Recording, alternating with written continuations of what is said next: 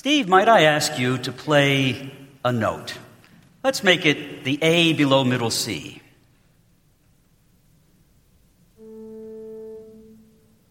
Now, in standard temperament used in modern society, that's keyed to 440 cycles per second. How about an octave above that? And together? Now you hear they harmonize because in the modern temperament, the octave above is twice that, 880 cycles a second. Now why don't you do a seventh? Doesn't sound as nice, does it?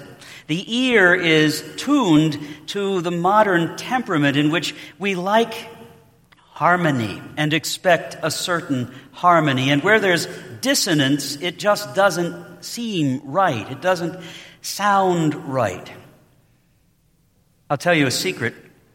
When I was music director in the seminary, I came to the conclusion we needed a new pipe organ. And I talked to the rector, and he said, well, what we have now doesn't sound bad enough that we really should spend the money on a new pipe organ. So each morning before I played for morning prayer, I'd go into the organ chambers and take a little hammer and knock a note out of tune so that as I played, it would sound terrible. When that didn't work, I would take a hymnal and put it on the pedal board so that when I was playing, I would just kind of mash down on that hymnal and play about 8 notes at one time, and it was a grand cacophony. After about 2 months of doing all of this, the rector came to me and said, I've been noticing that really does sound terrible. We really should have someone in to give us a bid on a new pipe organ. Unfortunately, the new pipe organ was installed about a month after I graduated from the seminary. However, my legacy lives on because I insisted that it be tonally designed to have a loud trumpet that would speak over the full organ. And that my successor as music director put a little sticker on it that said, King's Cornu. He also referred to it as Billy's Bugle. Our ears are attuned to hear harmony. Where dissonance occurs, it doesn't sound right. But ears can be tuned through practice.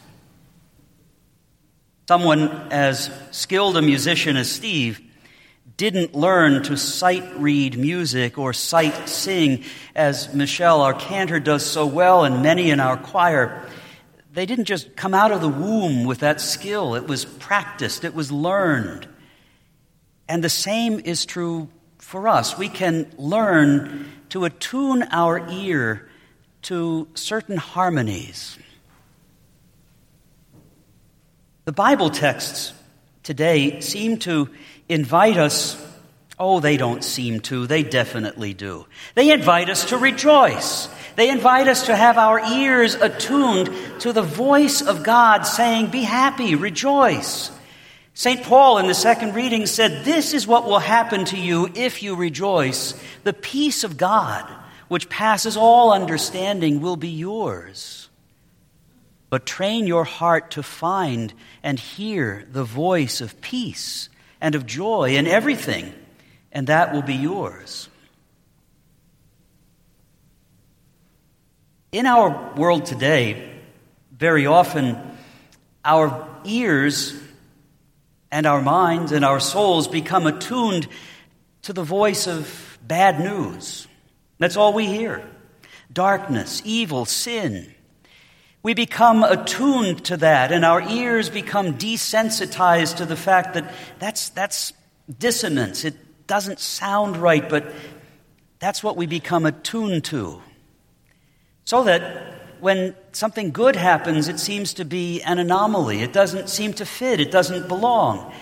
We're convinced, so many in this world, that this is a place of darkness and of evil. The world's going to hell in a handbasket. There's so much going wrong because that's how our ears are tuned. Our soul is attuned to hear only the voices of gloom and doom and darkness and punishment and bad and evil and sickness. But we can learn to tune our ears as Jesus wants us to do, to find joy and light. We light an Advent candle, 1, 2, 3, 4 candles, to remind us of light that is ever increasing in our world, the grace of the Lord ever growing in our hearts, the mercy and joy of God Himself ever growing stronger in the midst of this world. Why don't we pay more attention to that than we do to the voices of darkness and of evil and of threat? We can tune our ears to hear one or the other. If our ears are attuned to the voices of darkness and gloom, then goodness will seem out of key and dissonant. But if we do as the Lord asks us, commands us, to rejoice always and find joy, our ears are attuned to the melody of God's grace. And it's in the midst of that darkness and sin and evil seem out of place, have no place within a heart and a soul that is tuned to the frequency of God's love and joy. Today, Gaudete Sunday, rejoice. We're probably up to about 36 now with using that word. But on a day that commands us to rejoice, let's beg the Lord, Lord, retune my soul, my ears, my life, so that I hear only the frequency of your good and love in me and in the world. And I might recognize that it is stronger than the voices of evil and darkness and sin. That light will always be stronger than the darkness. That mercy will always overcome sin.